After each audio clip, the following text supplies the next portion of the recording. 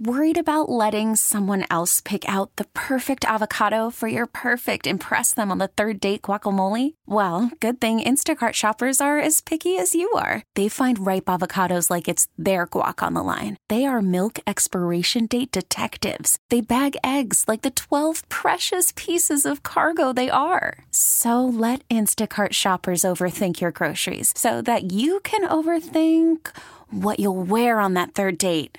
Download the Instacart app to get free delivery on your first 3 orders while supplies last. Minimum $10 per order. Additional terms apply. The city council is trying to do what the state has failed to do since 2014, criminalize revenge porn. The proposal, backed by Queens Councilman Rory Landsman, would send the person who posts someone's intimate image without permission to jail for a year, and they'd also be hit with a $1,000 fine. It's the kind of thing where you're shocked that there isn't a law already that one person could put intimate images of another person online without their consent.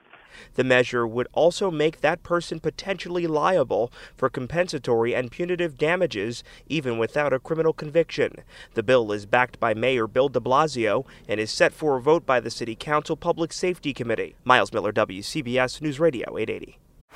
Baseball is in full swing. NBA playoffs are heating up, and your NFL team is gearing up for training camp. Listen to the latest on the teams you love here on the Odyssey app. The biggest sports radio stations in the country, providing unrivaled local coverage of their teams, all in one place. Exclusive interviews with players, coaches, and team executives, streaming live and always available on demand. Stay in the know with your favorite teams right here on the Odyssey app.